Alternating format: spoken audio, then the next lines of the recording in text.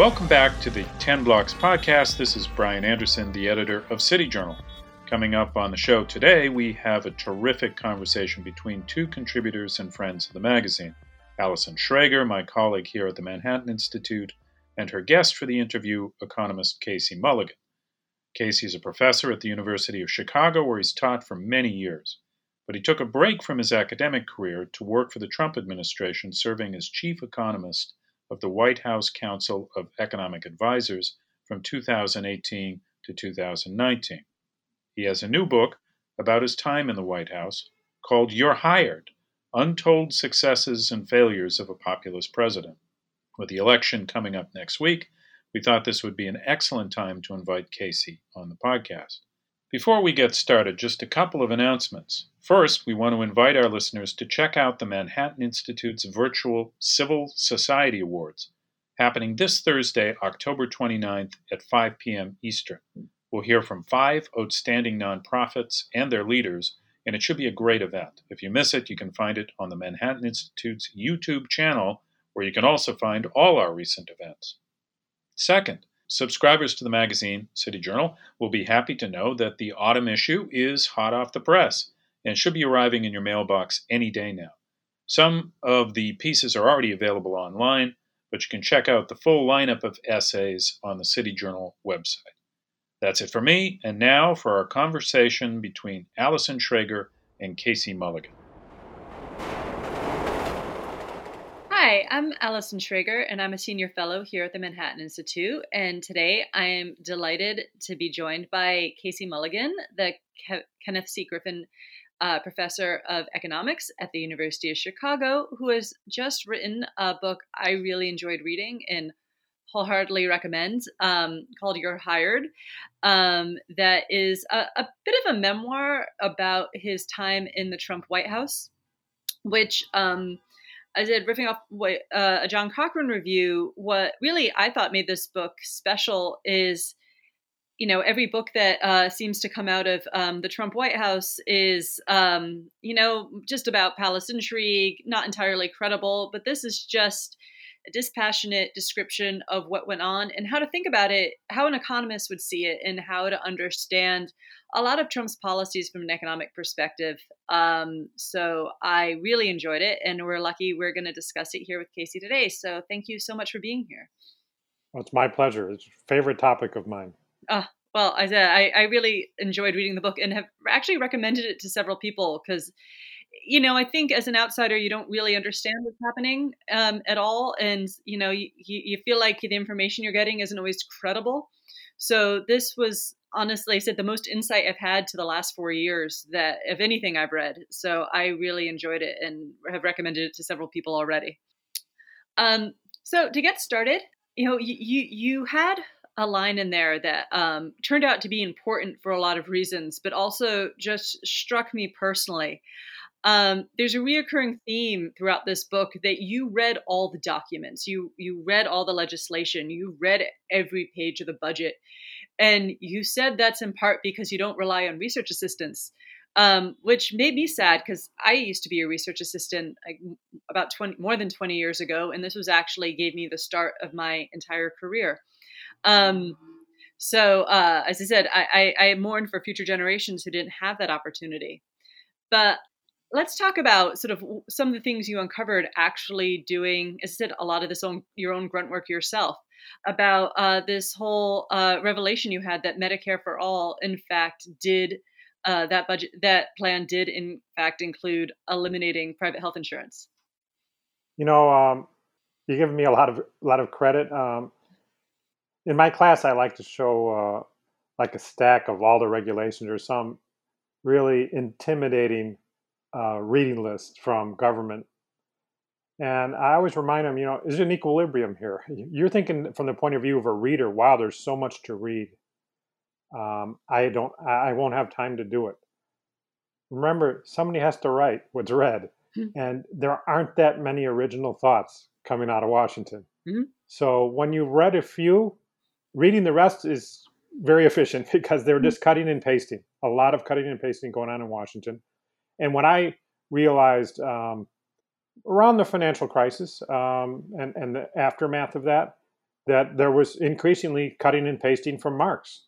Things like profits are evil, profits are morally wrong, profits are theft from employees and from customers. You know Is that this in legislation? this is in legislation, Medicare for all. Really? And in the House version says it the most explicitly, that is our moral imperative to eliminate profit from the healthcare sector. The whole Uh, healthcare sector, like even pharmaceuticals and things like that, where they're like well, even risky businesses. um, you have to ask JPAL and the others who wrote it what they have in mind, but it was not targeted at health insurance, for example.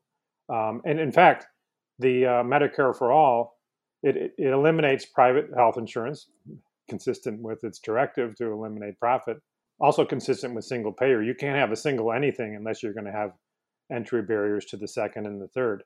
But it also requires all health providers to become nonprofit, so no profit allowed.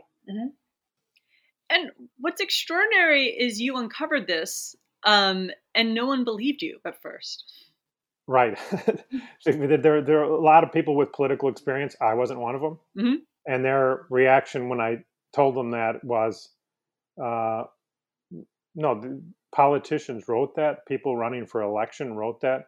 And that's not a way to win elections, to say that you're going to take away the product from 180 million people. So they were doing the theory rather than the reading. And I had one encounter like that, and then I printed it, that particular page that prohibiting private health insurance, put it in my suit coat pocket, and I kept it there for the next time, when there were many times subsequent when people wouldn't believe it. Mm-hmm. And it started with the guy with the office next to me, to the chairman of the CEA, to others in the White House, to the speechwriters, Stephen Miller. As this information disseminated, there was doubting Thomases every step of the way, and I had the paper there for them to touch and believe. Well, I guess that was good preparation because when Trump did say it publicly, he was called a liar. Yes, he not just a liar. It was the CNN White House correspondent said that op-ed where he featured this point, that was the biggest set of presidential lies in history, in the history of all the presidency. And they didn't read, of course. I mean, nobody read this. And it's not, Medicare for All is not new. Mm-hmm. The listeners may have only started hearing of it when Bernie Sanders was running for president. But Medicare for All, in the version that I've described, prohibiting private health insurance, goes back to 2005 or so. It's about 15 years old. Mm-hmm. Didn't got a lot of readership or many votes even, or sponsors, until the last 4 years or so. And then most of the Democrats are sponsors or co-sponsors of that in Congress. And now very openly and without any fear of political repercussions say it means eliminating private health insurance. Well, they didn't advertise that part. Mm-hmm. They said single payer, so you would think if you did a little logic, you'd say, okay, well, if there's just one payer, there must be a prohibition on the second one. Mm-hmm. It's not unlike kind of the excitement about socialism we had in the earlier 20th century, that there were fantasies about how things worked in other countries. Cuba was supposed to be a paradise, and the Soviet Union was supposed to be a paradise, and they weren't. But Americans aren't there; they are not seen it, so you can maybe fool them. And it's the same thing about the single payer. The Bernie Sanders plan that so many have signed on to, it's not like a plan in any other country. I mean, there's first of all, most of those countries that had so-called single payer plans backed off and allowed private health insurance. None of them have free health care at the point of service, in the sense that all you do is show your card and you get it. No, you have to pay something in Sweden when you go to the doctor or you have a hospital visit. And it's the same kind of exercise, fantasizing about what's going on the other side of the ocean, and the miracles that they have, and we should have them too. I used to live in the UK, and it's not single payer because they do have private health insurance if people want to opt into it. But I always tell people, it's like if you saw what the average American would not put up with what people put up with the NHS, the wait times, the non-private hospital rooms. I think people have a fantasy that they're going to get the same quality care for free. Yeah, I mean, it is a fantasy, and this is well known in history. The best way to make, what's the saying? The best way to starve people is to make food free. That's the quality and the quantity is going to be lacking if you make it free, and other countries don't really do that. Actually, UK would be the closest, even though it does not share a lot of the problems of Bernie's plan, but UK would be one of the closest to Bernie's plan. Yeah, and there you can people can opt in to private health insurance if they like. It's far from outlawed, but people I don't think most Americans are willing to, like I said, live like that. I sometimes wonder if that stemmed from when they started Medicare in the 1960s, that they modeled it on what was the best health insurance at the time, and it sort of got into our heads for a long time that, or has not still in our heads, that whatever insurance the government offers should be of the highest quality. Yeah, a lot of these programs were coming, mimicking or imitating or modeled after private programs. So sorry, we should get back to your book. I could talk to you all day about health insurance, because definitely. So speaking of, you had some interesting to say about the individual mandate. So it turned out not to matter. Why is that? Yeah, supposedly there was a three-legged stool for Obama's healthcare system, and one of the legs being the individual mandate, that people have to be forced to buy health insurance. And this is widely accepted in our profession, for example. I mean, some people say that Heritage came up with the idea, which is a conservative think tank. I don't know if I want to tarnish them with that, but certainly there was support in a lot of the conservative areas for forcing people to buy health insurance. And that's based on a theory, and I got nothing against theories, but that doesn't really fit reality. And the theory emphasizes adverse selection and the idea that only the people won't sign up for insurance until they're sick. That sort of behavior, and that happens in the real world. But the other thing that's in the model is there's no subsidies. So Obamacare is not like that at all. It has huge subsidies, and that's enough to get people to avoid what might otherwise be destructive behavior. You don't need a mandate on top of it. In fact, I say if somebody turns down a government subsidy, Trump ought to send him a thank you note, or whoever's the president, because they're helping us taxpayers. And the individual mandate does the opposite. It's not a thank you note, it's a punishment. And so it's a lose-lose situation. The individual doesn't like to be punished. And we taxpayers are paying money so that their punishment is a little bit less. It doesn't make any sense. But not everyone receives a subsidy. Are they still buying insurance too, the non-subsidized people? We haven't seen much change in participation. I'm not sure there were many unsubsidized in there in the first place before we had the individual mandate. But there, in our study that we did of this in the White House, we did have some effect in that dimension, that there would be people who were paying full price who wouldn't sign up, and that might be some kind of loss to the rest of the people in the insurance pool. Mm-hmm. But that's overwhelmed by the subsidy effect that we're talking about. Also, there's administrative costs that also get ignored in these models. So when you have somebody signed up for health insurance, you got a lot of ongoing administrative costs in dealing with that person. And that may be a waste if they're not particularly interested in the product. Mm-hmm. So this turned out to be a rather, I guess, useful randomized control experiment. Well, I think the studies are still going on. Mm-hmm. Also, Obamacare is evolving, so I don't know if it's worthy of study. I don't know how clean it'll be, but it is worthy. So you hear a lot about how the Trump White House has been successful economically because a lot of regulations have been killed or eliminated. But I really am clear on which ones they are. I mean, which ones were the important ones and why were they important? There are hundreds I'm not sure if it's reached into the thousands yet, but certainly several hundred regulations that Trump got rid of. And he's also gotten rid of many in the COVID era too, that I've had trouble keeping up with.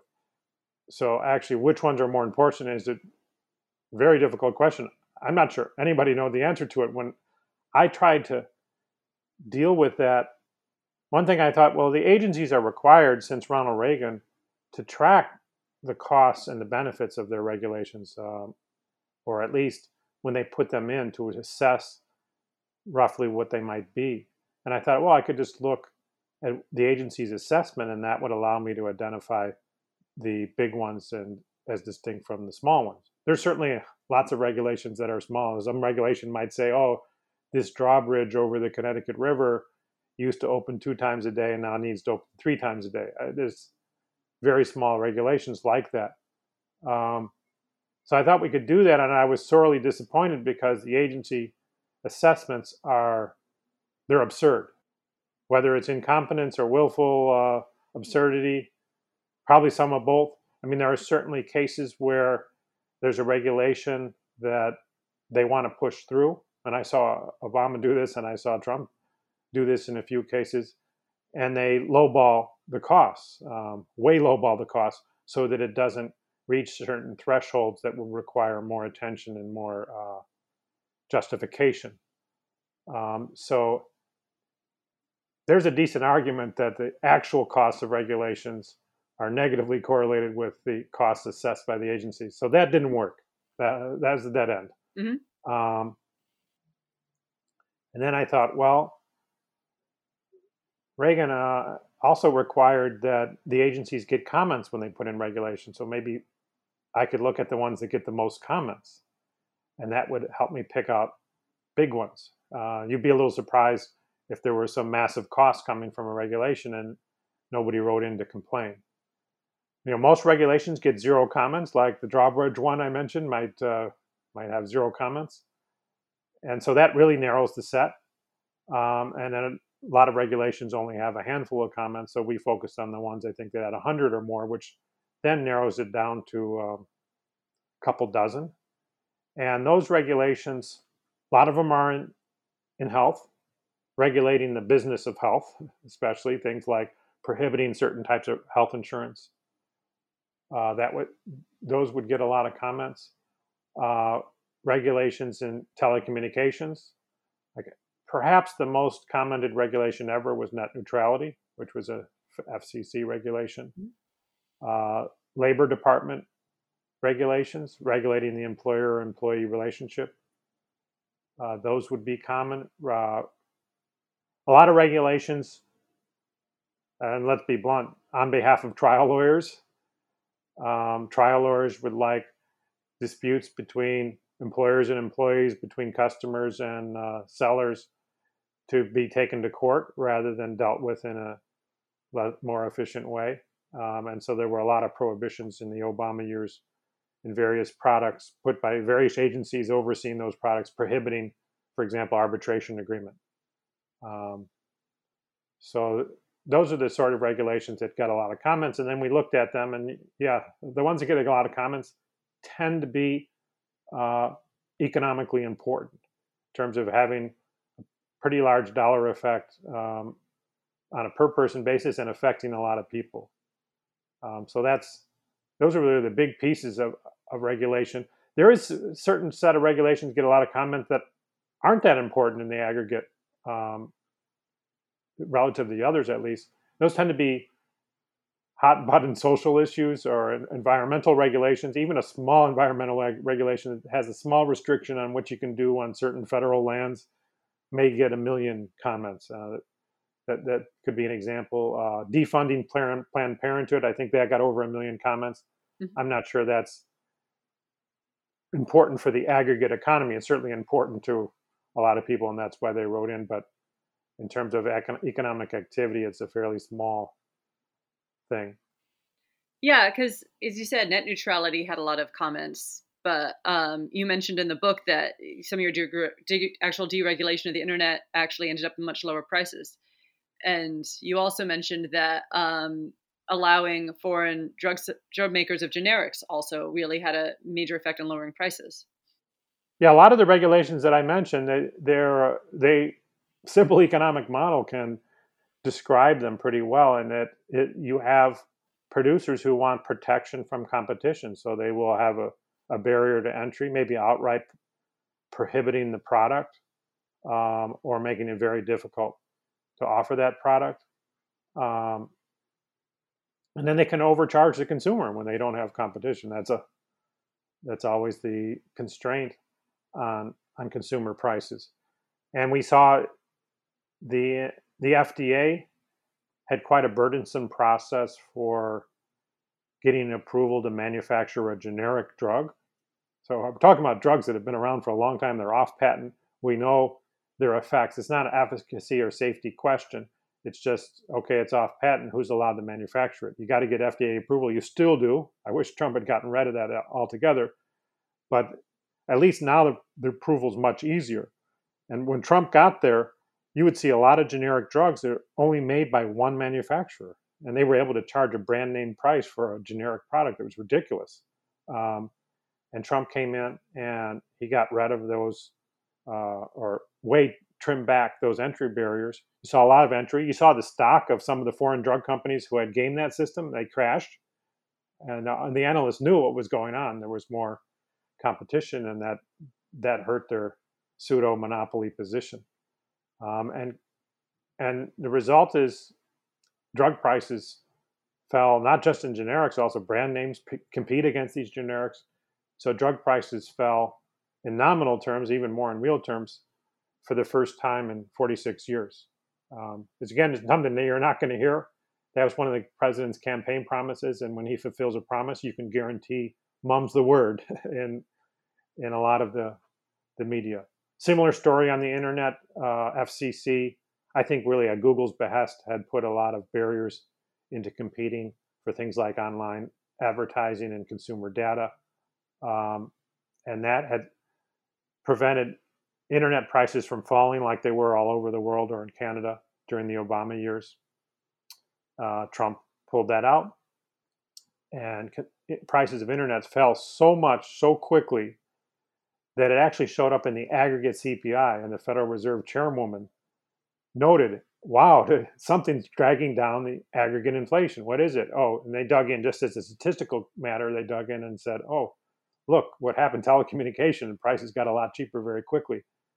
She never connected the dots and realized, this is deregulation. This is not a one-off. This is a trend. Trump is removing entry barriers and preventing so many producers from overcharging their consumer. So let me understand this. So this is access to the internet, like what you pay for access, or is it? Yeah. The service. So you have typical family, even one who's not at all rich, may have three plans. They might have their home internet plan, and one on mom's phone and one on dad's phone. Mm-hmm. And what this deregulation did reduce the cost of those plans by $40, not per month, but $40. And a typical plan may last 2 years or something like that. And so how is Google and its ad sales involved in this? They were, when you have one of the things that Obama was prohibiting would be to sell a plan on the cell phone or at home that didn't have sufficient privacy, according to Obama's standards. Mm-hmm. And what that meant is that, AT&T or Verizon or Comcast wasn't allowed to see your data and use it for marketing purposes. And Google loved that because Google already has your data, so they don't want anyone else to have your data.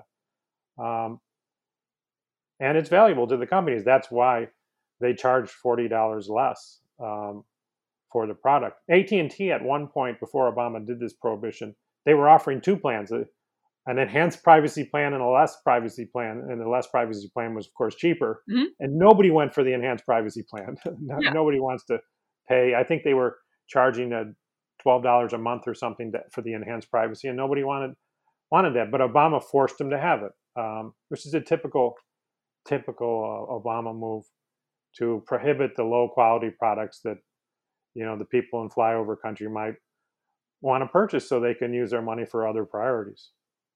But this seems a very important point that I never heard before, which is because there's a lot of this momentum behind antitrust now is that Google solely has access to our data, and therefore we must break it up or do some sort of antitrust.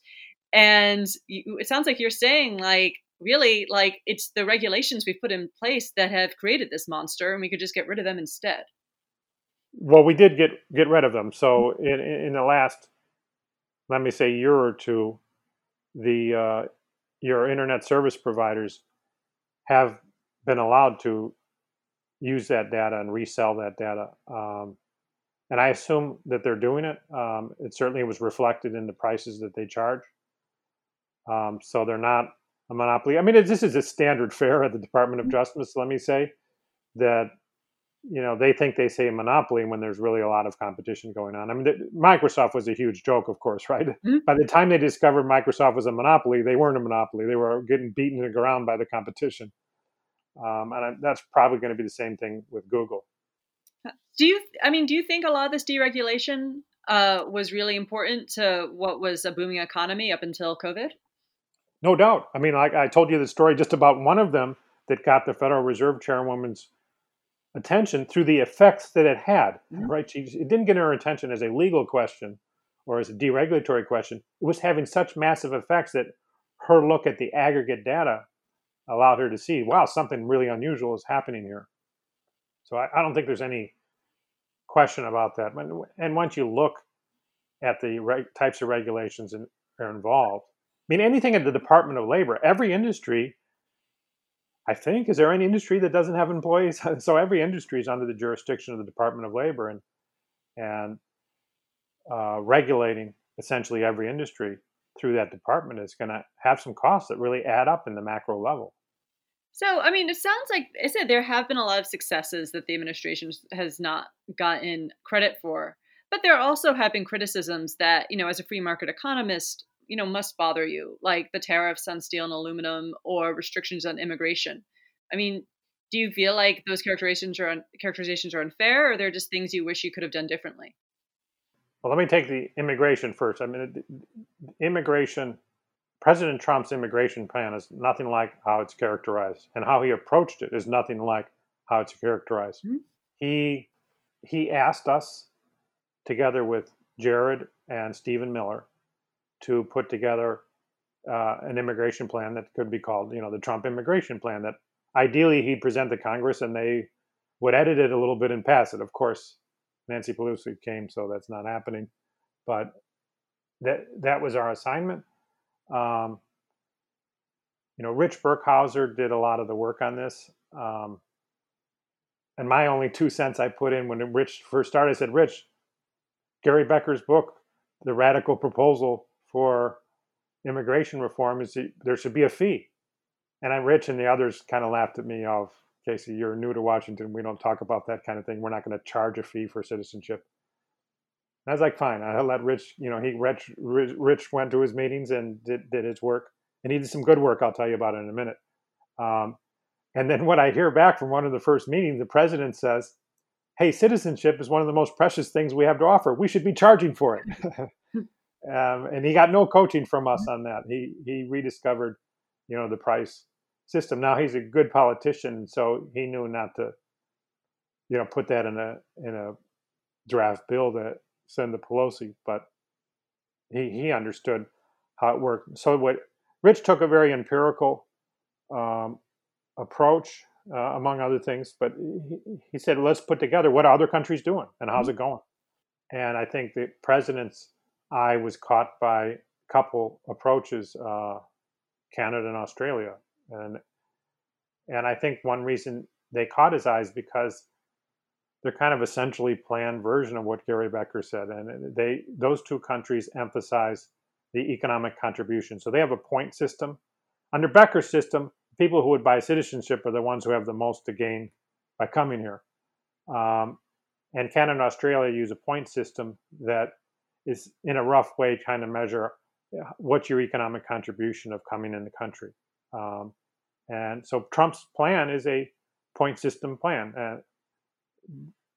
The plan that it's his plan, but it was developed by CEA and Jared and Stephen Miller. I always hear people saying, "Well, Stephen Miller would never want anything like that." Whatever. That's what came out of the policy process.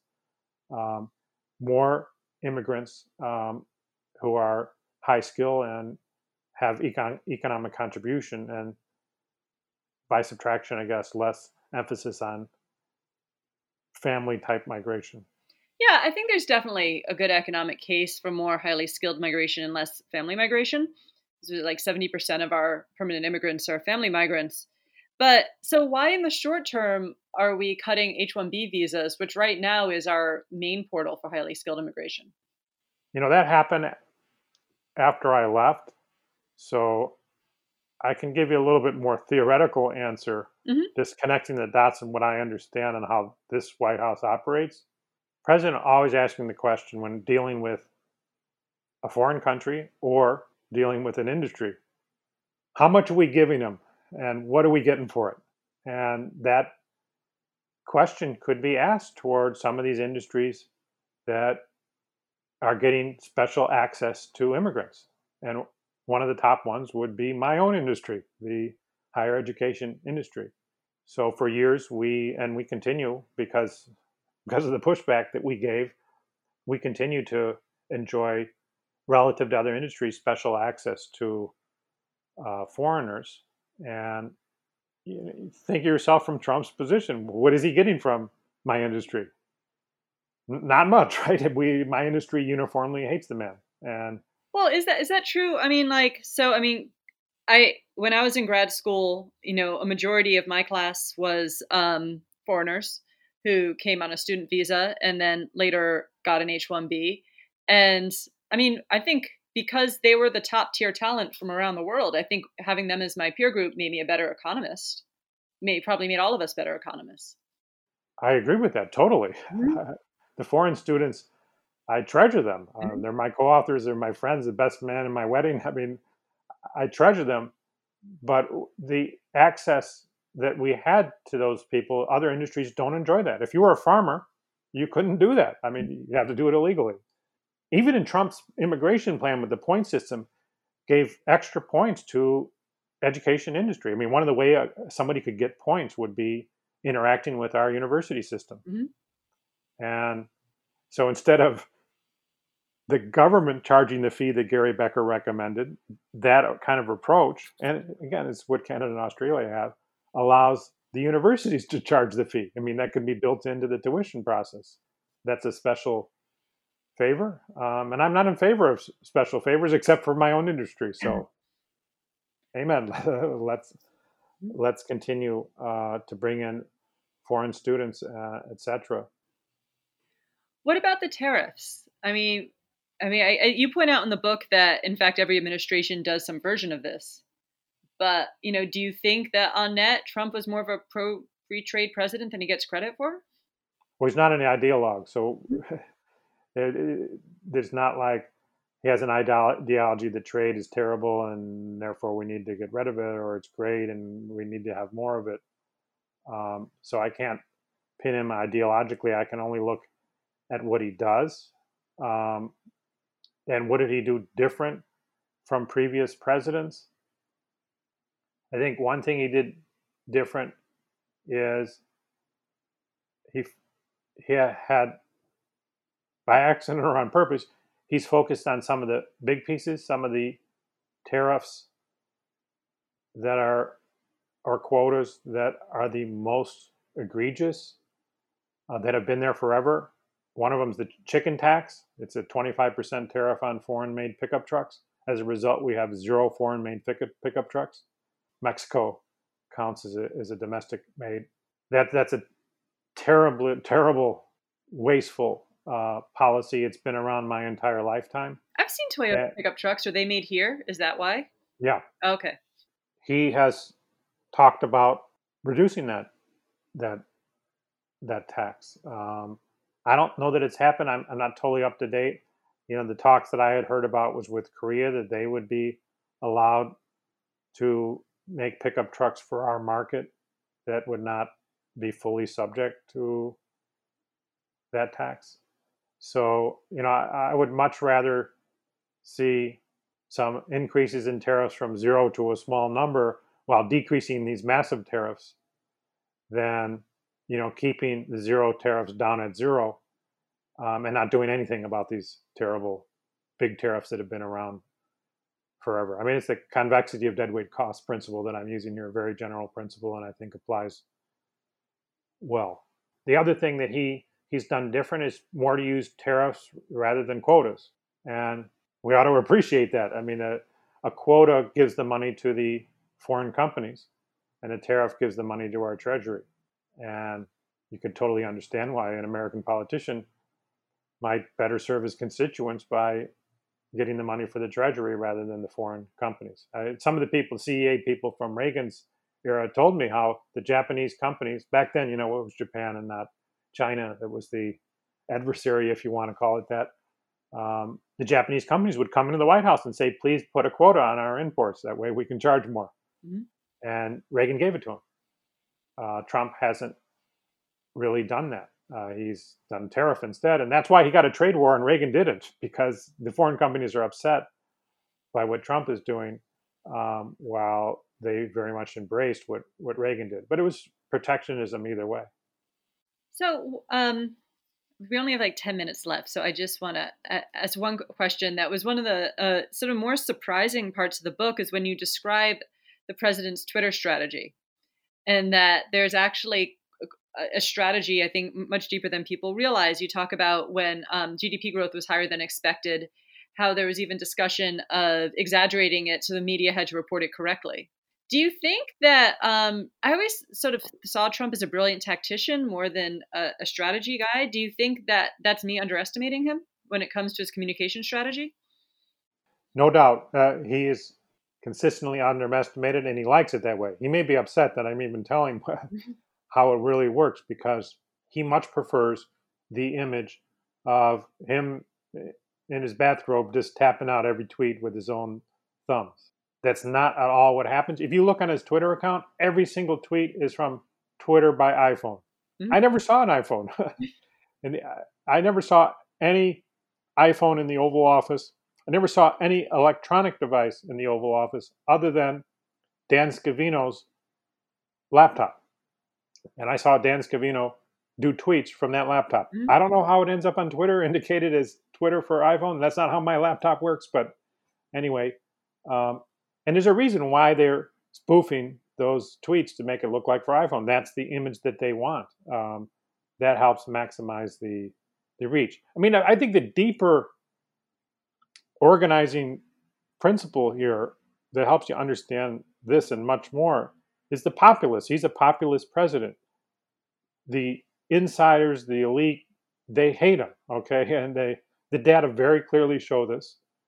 And he got his support from flyover country. And if you're coming from that direction, what are you going to do? You need a communication channel that does not rely on the insiders.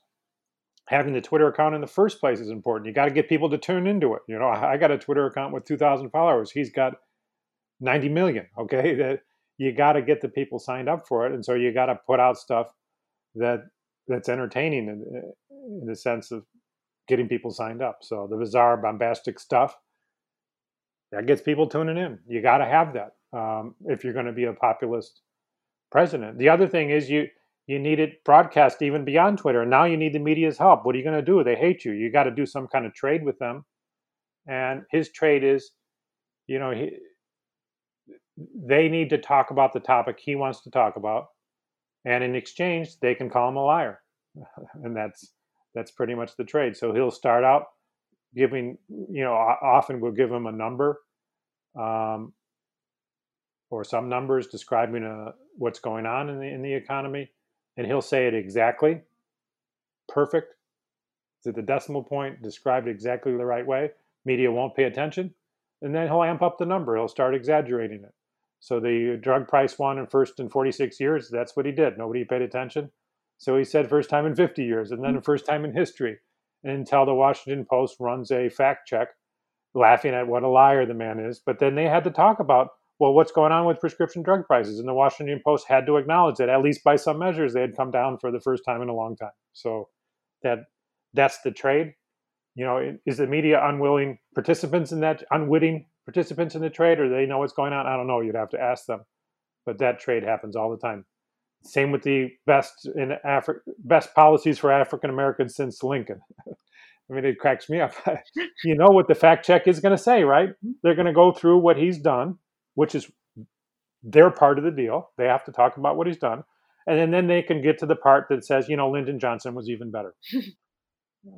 Mission accomplished. So sort of sometimes strange retweets of conspiracy theories. Is that part of, the intrigue to keep you watching? Yeah, you got to keep people tuned in. I don't know that he's out there looking. First of all, we got to get straight to this. Not him in the bathrobe. Dan Scavino. I don't know if Dan is out there looking for a particular conspiracy theory, but he's looking for stuff that's going to get eyeballs. And eyeballs and attention, and even stuff that's politically incorrect, maybe especially stuff that's politically incorrect, is going to get attention. That's essential. Right? You can't be a populist president unless you have some way to reach the people without the media getting in the way. And he's figured out a method. Like any entrepreneur, maybe he's the BlackBerry of populism, and there'll be some iPhone of populism that's even better, and it will take on some of the strengths of what Trump does and enhance them with some additional good ideas.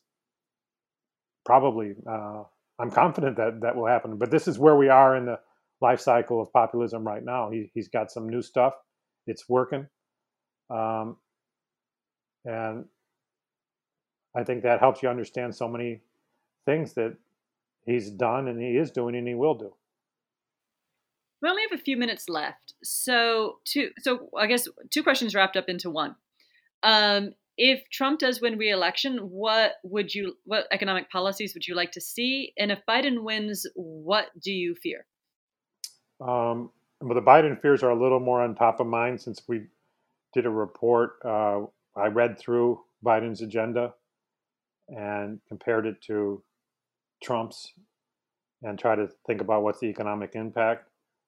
The regulatory agenda in general. So we talked earlier about deregulation. Well, there's a reason why we had a lot of regulations that needed to be removed, and I'm worried those reasons are going to be back with an added push from Biden's new, political bedfellows, the more radical left, the Medicare for All crowd.